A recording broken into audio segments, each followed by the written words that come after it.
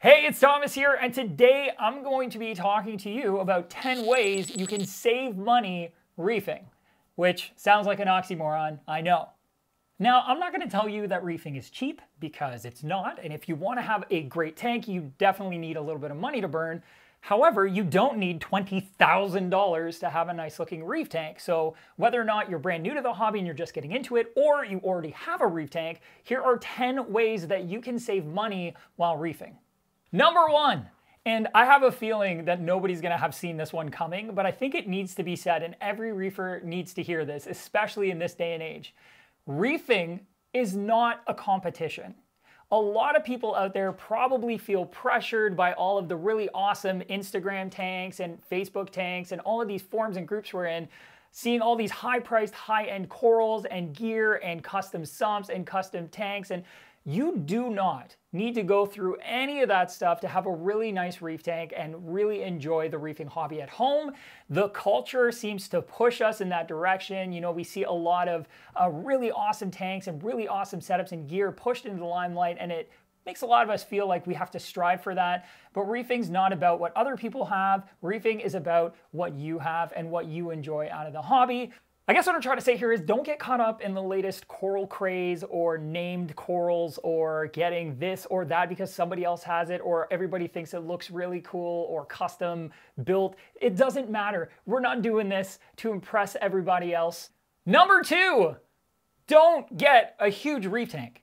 I know a lot of people say going bigger is better. Get the biggest tank you can afford. You're not going to regret it. Guess what? Nano tanks aren't just for people lacking space. I generally prefer having a smaller tank for a lot of reasons. Number one, they fill up with coral a lot faster. You spend less money on livestock getting it to look like a beautiful reef tank than you would if it was a 200-gallon tank. You also don't have to spend as much money on equipment because you're getting smaller equipment. You're gonna get like a 2-foot light instead of a 4-foot light, or one light fixture instead of several, and accomplish the same thing on a smaller scale. Yes, you will have some limitations with fish selection, but I really think that's a worthwhile sacrifice to having a tank you're going to enjoy and be proud of versus something that is going to take a very long time to erect and get set up, and then even longer to fill in with coral, especially if you're on a tight budget. I'd rather have a small reef tank that looks like a gorgeous reef relatively quickly than a big tank that looks like a big empty tank for years on end. Number three, stick to the basics when it comes to gear and equipment. What I mean by that isn't go get garbage gear and equipment. I just mean there are tiers of every kind of piece of equipment we got out there, whether it's a protein skimmer, aquarium controller, pump, all kinds of fancy options and add-ons that we can get for this gear. You don't have to start with all of that upper echelon stuff. They're add-ons for a reason. You can add them on later. Start with, you know, affordable pieces of gear that are going to get the job done well. And if, you know, it might take a little bit more elbow grease on your end to take care of the tank because you don't have some of those conveniences, you just do that. And you're going to love your tank even more because you put so much more effort into it. A little bit of your own elbow grease, some love and care. You're there for your tank. It's there for you. It's a great relationship to have, and you end up saving some money because you're not blowing it trying to get the fanciest stuff out there, which is not necessary. It is just nice to have. So stick to the basics. Number four, get your own RODI unit for your house so you can make RODI water at home. If you're gonna be in the reefing hobby for a few years, which most of us are, nobody buys a reef tank to just chuck it out the door a month later, you wanna be able to make your own water at home. By the time you factor in all the gas you spend taking trips to the store in your car, all the money you spend buying buckets of RODI water or pre-mixed salt water for top-ups and water changes, and all the time it takes extra going to and from these places to get that done, you would have bought an RODI unit many times over. So save yourself all of the hassle and extra money and just get the unit now. It might seem like a hefty expense for something that's going to make pure water, but when you really do the math, doing it any other way is just the worst way to waste money, I think. Number five, buy bulk dry additives and then mix them with RODI water at home and then dose them using something like this Betex bottle here. This is going to save you a ton of money in the long run. This is the most basic way to dose. It's easy, it's economical, it's affordable. And if you're especially doing like smaller tanks like we were talking about earlier, this is going to take you a really long way. And we've done tests to see how economical a dry powdered additive is versus a liquid additive. And the results can be pretty astounding, especially with certain types of additives like carbocalcium or Tropic Barons All-Reef, two really good examples. You're going to save a ton of coin by doing it at home. It doesn't take very long. It's very easy to do. So keep more money in your pocket by mixing it up yourself instead of buying it pre-mixed for you. It doesn't take long. It's super easy, like I said. And then this is just an easy way to dose, especially on those smaller 20 to 40 gallon tanks. You don't need to go crazy.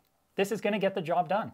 Number 6, go DIY with your sump. If you already have an all-in-one tank or you're going to use a hang-on filter or something like that, obviously this doesn't apply to you. However, if you're going to be using a tank that requires a sump, I know the reflex is to want to go out and get a really fancy, beautiful acrylic sump with all the chambers and all the things, but guess what? DIY sumps are about the easiest DIY thing you can do in the reef aquarium hobby. In fact, it can be as simple as getting a standard glass aquarium on $1 per gallon sale, which happens pretty often and predictably, and then slapping some pre-built acrylic baffle kits into it. Or you can go even less expensive than that, save a ton of coin, and just use that rigid foam block that Ryan and Randy were showing off in the ultra low maintenance series with one of those sumps to separate your skimmer from your return pump. Sure, it's super basic, and sure, it's got no real mechanical filtration and might require you to go into that sump with a pump with a little cleaning nozzle to vacuum it out every once in a while, but that's just another way to put a little bit of elbow grease into the situation to save yourself some cash. Number 7, use soft plumbing. I know that, again, there's this culture right now where everybody wants like that super permanent, elaborate look of hard plumbing, me included. I can't say anything. That's what I did. However, there's something to be said about the simplicity and flexibility, pun intended, with soft tubing. It is just so much easier to install. You don't have to be as precise with the cuts or worry about gluing things. It just slides on a barb fittings and you throw a clamp on it. It's way less permanent, which might sound like a bad thing at first, but hey, check this out. It's gonna be easier to fix and or modify if something went wrong or you need to add something to the existing plumbing. If it gets super grungy and you don't really feel like cleaning it out, you can chuck it away and put new soft tubing on because it's not that expensive. I mean, it is way cheaper. It is way cheaper. And if you need to use a particular gate valve or ball valve in certain places, they make barbed fittings to go onto those, so you don't have to skimp out on using some of those nicer like Schedule 80 valves and stuff. You just use barbs with them instead of gluing everything together, which also means you can reuse them in a different spot if you decide to take that system and tear it all apart or modify the way it's working. So I'm having a hard time finding a downside other than it doesn't maybe look as slick. Number 8. Do not buy the cheapest, no-name, off-brand piece of gear you can find. There's a good chance you're going to end up wasting money doing that. And this is what I mean by that, because I know this is all about saving money, and I just told you not to buy cheap gear. There's a big difference between dirt cheap, bottom of the barrel, probably not going to do what it says it's going to do, and or if it can do it somewhat, it's not going to last very long. There's a big difference between that garbage and buying something that is affordable from a brand you can trust, that's going to have a good warranty, that's going to, actually do its job. Sure, you might end up spending more money on that piece of gear, but spending $100 on a skimmer and thinking it's going to do a good job, and then buying the same, size and rating skimmer for $300 from a company you can trust that is going to get that job done, that you're backed up if something goes wrong, this is the right choice. If you buy this one, it's probably either not going to work and or break, and then you're out $100 and then you spend this money anyways, and you've just wasted, $100 for no reason. So learn from our mistakes. A lot of us reefers have already done that garbage. Don't do it. Just go get a piece of gear that's going to get the job done that's affordable. Number 9, stick to purchasing common, affordable fish and corals. This goes back probably to that Instagram thing I was talking about earlier, or Facebook and forums where people are constantly showing off their tanks and their high-end corals and look, you don't have to go chasing colorful corals and brand name stuff and the latest fad fish, and you can enjoy your reef tank getting affordable fish and corals. There are slews of them out there. You can get frags from local hobbyists, frags from your local fish store, buy frag packs online from affordable vendors that send out really nice stuff. That is just common and affordable, because something being rare or difficult to get a hold of doesn't make it any better than anything else. It only makes it more expensive. At the end of the day, This is your aquarium for you to enjoy, and you can make a beautiful aquarium full of common, beautiful colored corals and common fish, have it grow out over a few years into this really beautiful reef aquarium that you can be proud of, and that when you show off to the world, people will, be able to say, that person put a lot of work into that tank. That person's obviously doing something right. That person is reefing. That is a great reef. That is so much more important than somebody being like, wow, that person has a fat wallet. Number 10, and the final way to save money reefing, and I want everybody to hear me on this, I don't care how much flack I catch for it, SPS corals are not better than LPS corals, and LPS corals are not better than soft corals. They're just different kinds of corals. But for some reason, a lot of reefers, especially getting into the hobby, see the forums and the pages out there, and this kind of goes back to the point number 1 here. It's a little bit different though, so bear with me, and start feeling like the best thing to do is to go with SPS corals. Like that is the ultimate in reef keeping. Let me explain what it actually is. It's the hardest part of reef keeping. So there's this like illusion of a status symbol if you can keep SPS alive and happy, but the trick to that is SPS tanks generally require a lot more light or more lights and more flow, and therefore more flow pumps.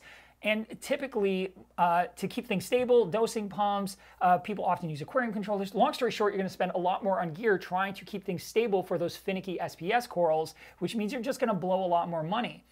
You don't have to do that. If SPS corals are not your favorite thing and you really like LPS and you really like soft corals, not only are those corals easier to keep, less likely to perish if a parameter drifts a little bit, they tend to be cheaper, grow faster, and they tend to require a lot less equipment, which means you're going to save money not trying to tailor your tank to being an SPS reef if that's not something you actually care about. LPS corals sway, so do softies. They grow faster, they'll fill up the tank faster. You don't have to worry about buying as many frags. Stop with the SPS dominated tank thing. If you're not into that, don't let other people make you feel like that is the best thing to have and that's what you should do. You should do what you like.